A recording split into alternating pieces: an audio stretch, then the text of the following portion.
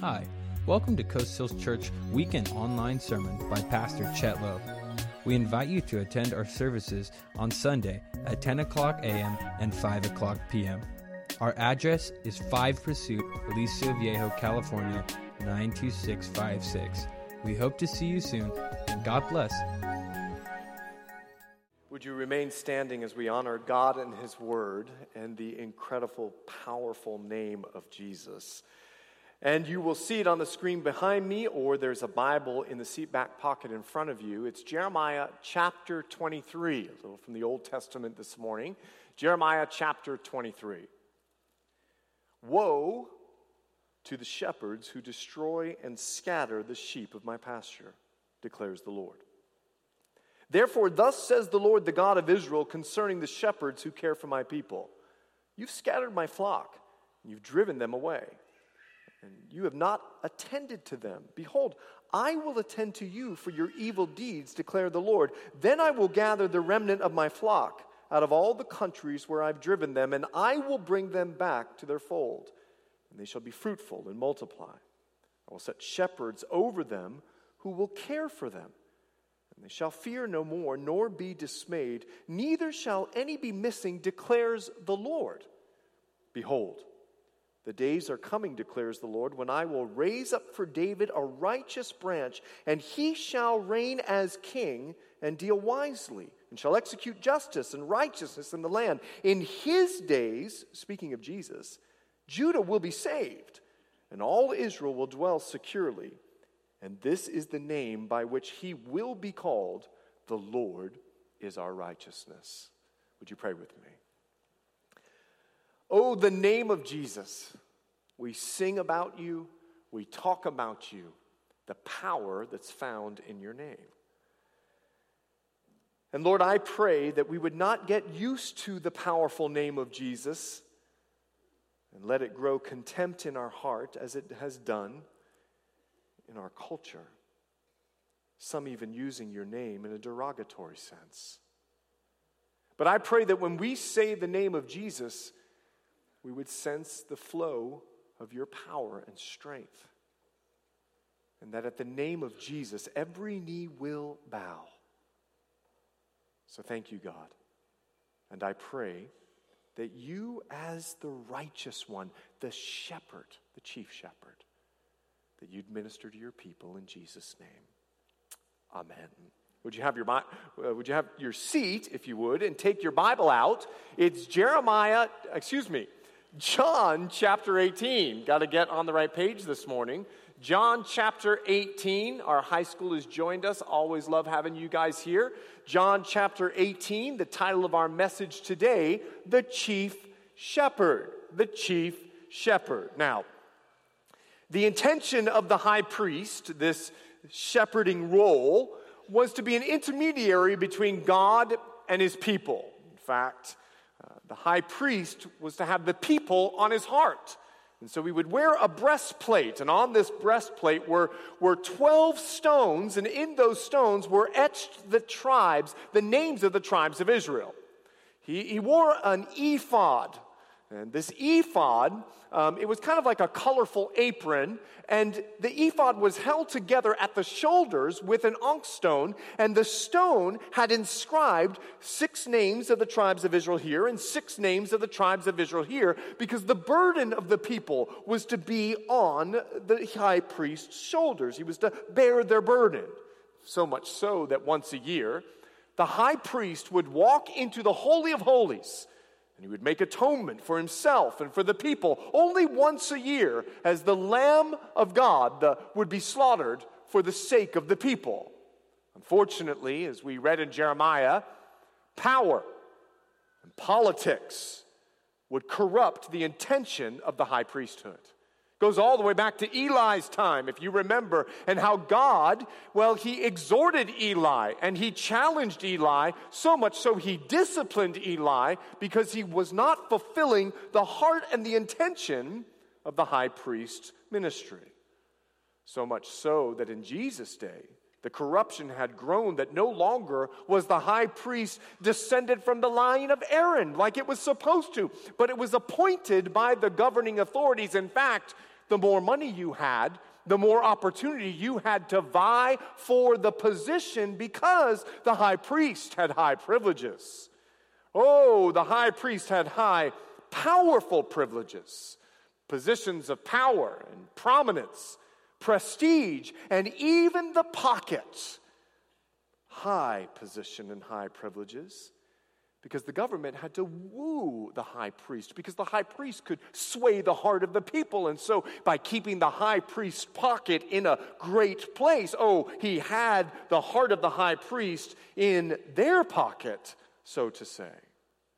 And in this scene, Jesus arrives, the great high priest. And Jesus comes and he fills the spiritual void that was lacking in the nation. He came and he gave the truth of God like the high priest was supposed to lead the people back to God. And in John chapter 17, he prays the high priest prayer. He takes the heart and the burden of the people and he prays for their security. Father, keep them. He prays for their sanctity. Sanctify them by your truth. He prays for their unity, that we would be one, just as him and the Father are one. And instead of offering a lamb, he would become the Lamb of God to take away the sins of the world. No wonder the saints in Revelation chapter 5 proclaim, "How great thou art!" There, as we gather together after the rapture, worthy is the Lamb who was slain. As we all proclaim in the church and worship and bow down. No wonder Peter would come up with a different name for the high priest. He would no longer call this position of authority of Jesus the great high priest. No, he would call him in 1 Peter chapter 5, the chief shepherd. What a beautiful picture of Jesus for the church. The high priest had become a place of position and prominence and power. But no, Jesus was so much more. He was a chief shepherd. And the Holy Spirit renames the position for the sake of the church to see the character of our chief shepherd, to see the courage of our chief shepherd, to see the conviction of our chief shepherd. Didn't realize those two words together were going to cause me such a problem in front of you all. So let's take a look at the characteristics of our chief shepherd. Chief shepherd. Now I've proclaimed myself a doomsday. Take a look at John chapter 18, verse 1. I'm going to call him shepherd from now on just to avoid the problem. When Jesus had spoken these words, after he had prayed this high priestly prayer, he went out with his disciples across the brook Kidron, where there was a garden, which he and his disciples entered. Judas, who betrayed him, also knew the place, for Jesus often met there with his disciples. So Judas, having procured a band of soldiers and some officers from the chief priests and the Pharisees, went there with lanterns and torches, and I want you to underline this, with weapons. And Jesus, knowing all that would happen to him, came forward and said to them, "Whom do you seek?" They answered him, "Jesus of Nazareth." Jesus said to them, "I am." And Judas, who betrayed him, was standing with them. And when Jesus said to them, "I am," they drew back and fell to the ground. So he asked them again, "Whom do you seek?" This is Jesus asking, and they said, "Jesus of Nazareth." Jesus answered, "I told you that I am. So if you seek me, let these men go." This was to fulfill the word that he had spoken. "Of those whom you gave me, I lost not one." Simon Peter, having a sword. He was a fisherman. What was he thinking? Drew it and struck the high priest and cut off his right ear. What a moment. The servant's name was Malchus. So Jesus said to Peter, "Put your sword into its sheath. Shall I not drink the cup that the Father has given me?" If you're taking note, number one, I want us to learn the characteristics of our chief shepherd. He is a leader. He's a leader. The disciples followed him in the garden, and they often met there. Now, Luke tells us in chapter 23, Luke tells us that Jesus would teach all day in the temple during this Passover week, and then he would go and teach all night to the disciples, and the disciples were willing to keep up with this rigorous routine and with this intense schedule because Jesus was a man to follow. He was a man of moral authority. What Jesus said, he did. What he preached, he practiced. He was a good leader. Jesus, one of his characteristics, he is a discipler. He's a discipler, met to his own demise, most people would say. Think of all the investment in Judas. Think of all the investment of Peter. And what did they do? But I need you to know something. Judas is not calling the shots. Jesus is. Jesus often met in the garden. He was preparing Judas to meet them there in the garden. And don't forget, only a couple of chapters ago, Jesus told the disciples there in the upper room, "Rise, let us go from here. I've got an appointment with Judas. I know that he's going to meet us in the Garden of Gethsemane." For 3 years, he invested into Judas. For 3 years, he loved him. For 3 years, the Bible says they walked hand in hand in the throng. They were good friends. And he discipled him. And though Judas was with him for 3 years, he didn't know him. He showed up with a garrison. Now, this word in Greek, he showed up with 400 to 600 men with weapons. Judas, how could you be with Jesus for 3 years and think you needed 600 men with weapons to get the man of love, the man of sorrows, and the man of grace? You were with him, Judas, but you had no idea who he is. Truly, how sad it is for many in the church who know him mentally, but don't know him in their heart. It wasn't just Judas. Oh, Jesus discipled Peter. And he would look at Peter and he said, "Hey, before the rooster crows, you're going to deny me 3 times. But Peter, he was bound and determined to prove the word of God wrong. And he was going to show all of them, including Jesus, I will stand. And he took a sword and he went to cut off Malchus's head. And Peter's a fisherman, he got his ear. Now just imagine the moment. But Jesus would continue to invest into Peter. He would continue to disciple Peter, and he would look at him and, "Shall I not drink the cup?" Because he loved him. He hoped. He bared with him. He endured with Peter. That is our shepherd. He's a protector. He said he would not lose one, and he means what he says. He didn't wait for the 600 men to begin the inquisition as to who is Jesus and who is not Jesus. No, not our shepherd. He came forward and he went on the offensive to his foe. He would not have the disciples troubled. He would not have the disciples harassed. He's a protector, and he would protect them from the wolf that was upon them because he's a chief shepherd. Wow, it just came out really great. Let's hope it comes out that great next time. He's power. So much power in his presence. Think of it for just a moment. So much power in his presence that when Jesus responded, "I am." Now, I know in your Bible, if you're looking at the ESV, it says, "I am he." That he is not a part of the original. He simply stated, "I am, I am." And when he said his name, though Judas was standing along with the other 600 men, they all fell to their knees. No wonder Paul would proclaim in Philippians chapter 2 that one day every knee will bow at the name of Jesus. He is so powerful that when they fell to the ground in forced worship because he proclaimed his name, he knelt down himself, picked up an ear, and solved Malchus's severe earache. He healed him. That's the power of his name. That's who our chief shepherd is. Why do we worry or fear when there's so much power in his name? He's power. But not just power, no, our leader, our shepherd, he's a doer.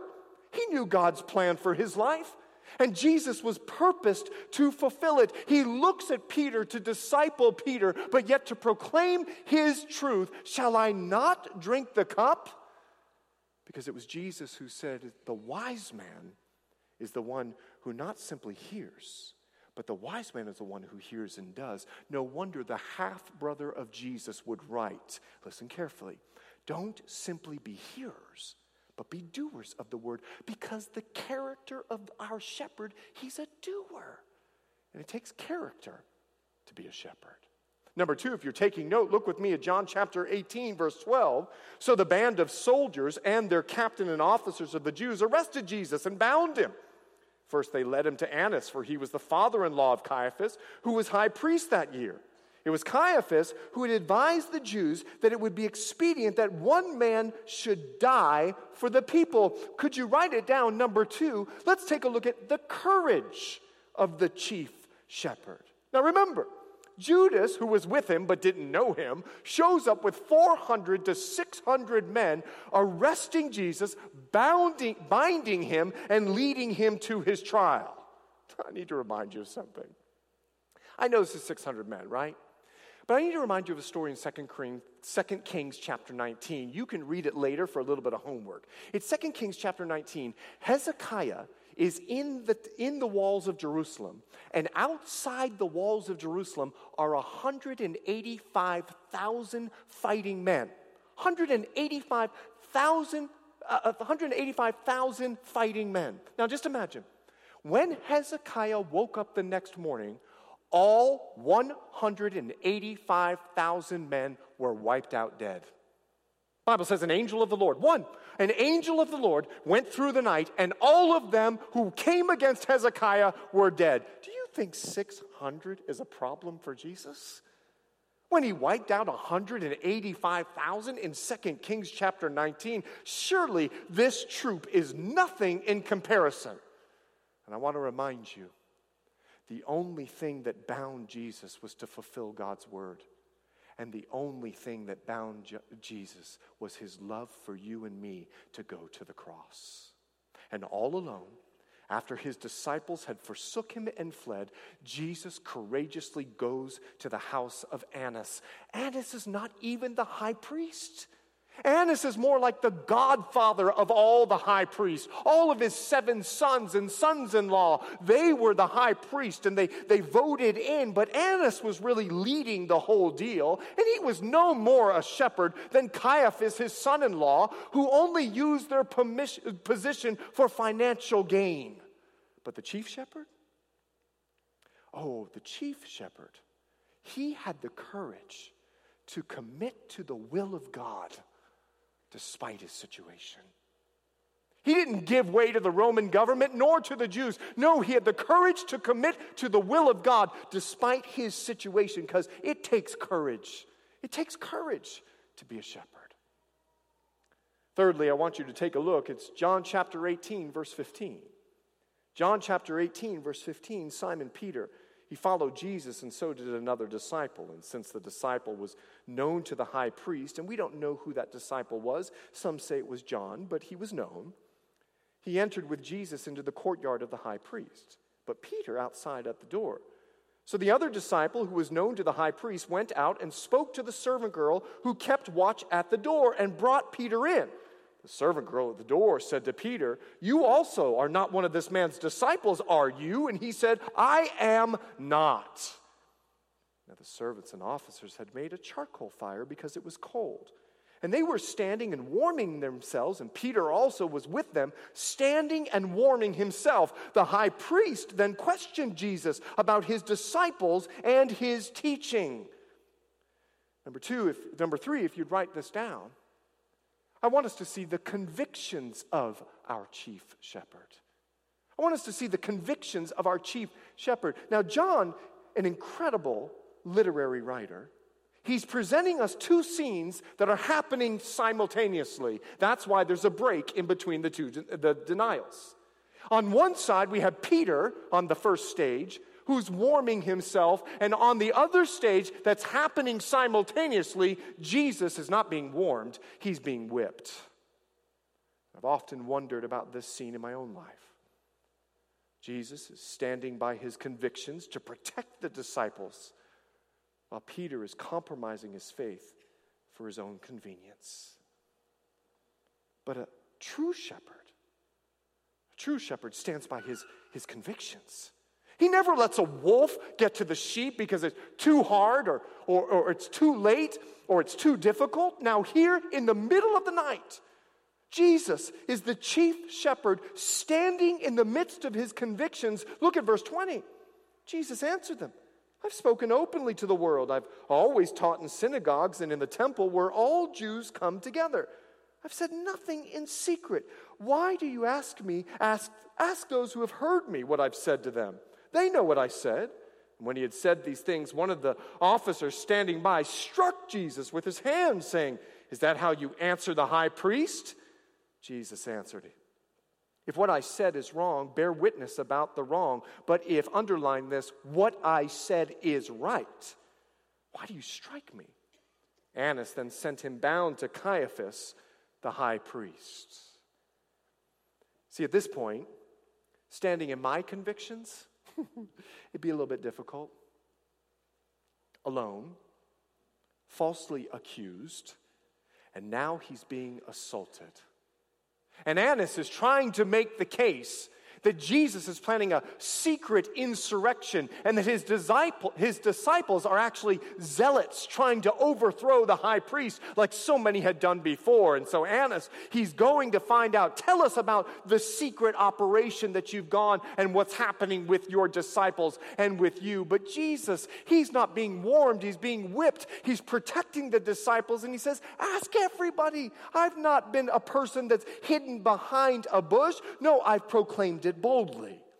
And Jesus, he boldly speaks the truth despite the intimidating bully tactics, and he chooses to turn the other cheek because he stands by his conviction to speak the truth, to turn the other cheek, and he stands by the conviction to live the truth. And here he turns the other cheek to this soldier. If it were me, dude, you're going down with lightning, like something is going to bad, and you don't hit me. I mean, are you kidding me? Not Jesus. He stands by his conviction. Verse 25. Going back now to the same scene, Simon Peter was standing, warming himself. So they said to him, "You also are one of his disciples, are you?" He denied it and said, "I'm not." And one of the servants of the high priest, a relative of the man whose ear Peter had cut off, so he had a little vengeance probably on him. "Did I not see you in the garden with him?" Peter again denied it, and at once a rooster crowed. I have found that compromise always denies the power of the word in our life. Compromise is like a nail in a tire, which gradually releases all the air until the tire is flat. It's the goal of compromise. Jesus told Peter, "You're going to deny me." Peter, like I said earlier, he wanted to prove Jesus wrong, but you can't prove the word of God wrong, no matter how hard you try. Listen, the word of God says bad company corrupts good morals. So if you want to hang out with people of corrupt morals, the word of God is going to come true. It's going to corrupt your good morals. You can't hang out with a crowd, making them your personal close friends, thinking that their bad morals are not going to affect, because the word of God says bad company corrupts good morals, and the word of God will always be true. And though Peter would deny the word of the Lord, Jesus would not deny himself. And if you remember back in Luke's gospel, he looked at Peter and he said this, "Peter, dude, Satan has asked to sift you, but I'm praying for you. And when you return, strengthen your brethren." Listen again. Jesus would stand by his conviction to minister to those in need. The failure of Peter would not disappoint Jesus. In fact, so much so, Luke tells us that when the rooster crowed, Jesus looked at him. This was not a look of like, "Oh, I can't believe." This wasn't a look of, disappointment. This was a look of love that drove Peter to weep and to repent. This failure would provide the opportunity for Jesus to show his love to Peter. It would provide an opportunity to minister to Peter, because that's what a chief shepherd does. Verse 28. Then they led Jesus from the house of Caiaphas to the governor's headquarters. It was early in the morning because the trial happened at night.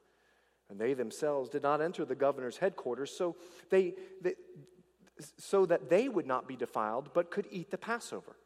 So Pilate went outside to them and said, "What accusation do you bring against this man?" They answered him, "If this man were not doing evil, we wouldn't have delivered him over to you." Pilate said to them, "Take him yourselves and judge him by your own law." And the Jews said to him, "It's not lawful for us to put anyone to death." This was to fulfill the word that Jesus had spoken, underline this, to show by what kind of death he was going to die. I want you to write it down. Jesus, our chief shepherd, he stood by the conviction to lay down his life. There was no convenience, there was conviction about this. He was going to die on a Roman cross.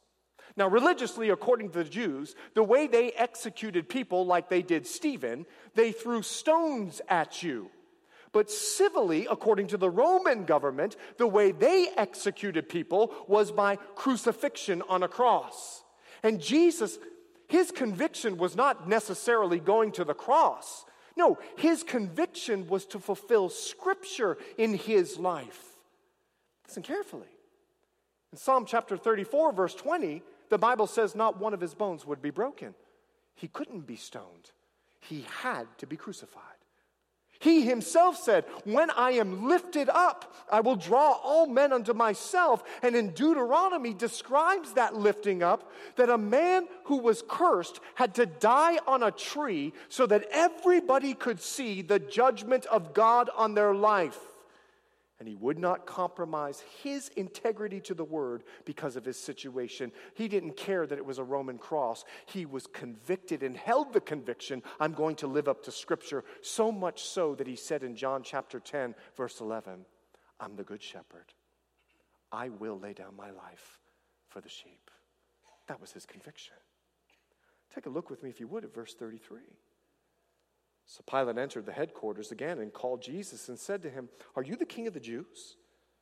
Jesus answered, "Do you say this of your own accord, or did others say it to you about me?" In other words, I want to know, are you asking me the question, or are you just asking me because other people told you? Pilate answered, "Am I a Jew? Your own nation and the chief priests have delivered you over to me. What have you done?" Jesus answered, "My kingdom is not of this world." In other words, Pilate, you ain't got nothing to worry about. If my kingdom were of this world, my servants would have been fighting that I might not be delivered over to the Jews. But my kingdom is not from this world. Then Pilate said to him, "So you're a king?" I love Jesus' answer. "You say that I'm a king." Aha, we're getting somewhere. "For this purpose I was born, and for this purpose I've come into the world, to bear witness to the truth. Everyone who is of the truth listens to my voice." Listen to our chief shepherd. Jesus stood by the conviction, despite his situation, to seek and to save the lost. He is the chief shepherd that leaves the 99. He had left all of the Jews in the praetorium, and now he's alone with Pilate to find the one. He's seizing the moment with Pilate to give him the truth. He says, "I was born. I'm a man." And then he said, "I came into this world, Emmanuel, God with us. I'm the God-man to bear witness to the truth. I'm going to live it, I'm going to preach it, and I'm going to die for it." He boldly stood there with Pilate to give him the gospel. And here's why. After he said, verse 38, Pilate said to him, "What is truth?" After he said this, he went back outside to the Jews and told them, "I find no guilt in him. But you have a custom that I should release one man for you at the Passover. So do you want me to release to you the king of the Jews?"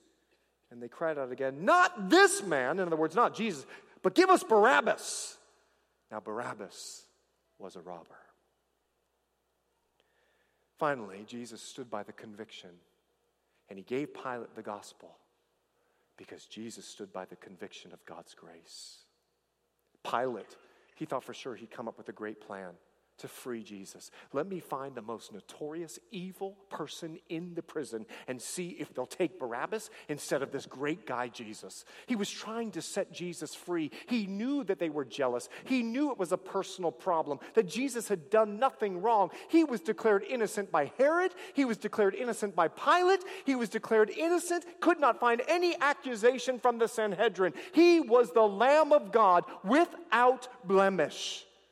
Pilate knew this in his own conviction, and he offered Barabbas, an insurrectionist, a robber. Now, this word in the Greek, it means someone who uses weapons with force to accomplish a task or a goal.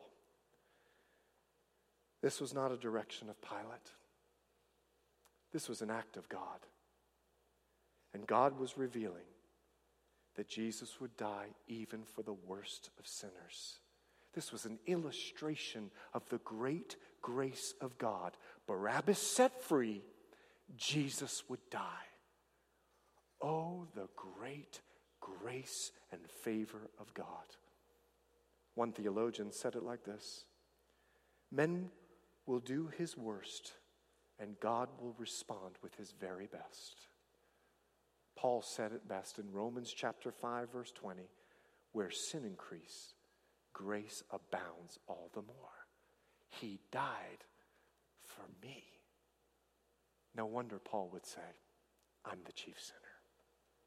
Now, with this kind of character and courage and conviction, no wonder Peter would change the name from high priest to chief shepherd.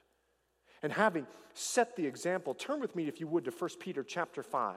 1 Peter chapter 5, I know I didn't mention to you it earlier, but I want you to see this. 1 Peter chapter 5. Peter is exhorting the pastors. He's exhorting the elders of the church. And he says, so I exhort the elders among you as a fellow elder and a witness of the suffering of Christ, as well as a partaker in the glory that is going to be revealed. Now, 1 Peter chapter 5, verse 2, shepherd the flock of God that is among you, exercising oversight, not under compulsion, but willingly, as God would have you, not for shameful gain, but eagerly, not domineering over those in your charge, but being examples to the flock. And when the chief shepherd appears, you will receive the unfading crown of glory.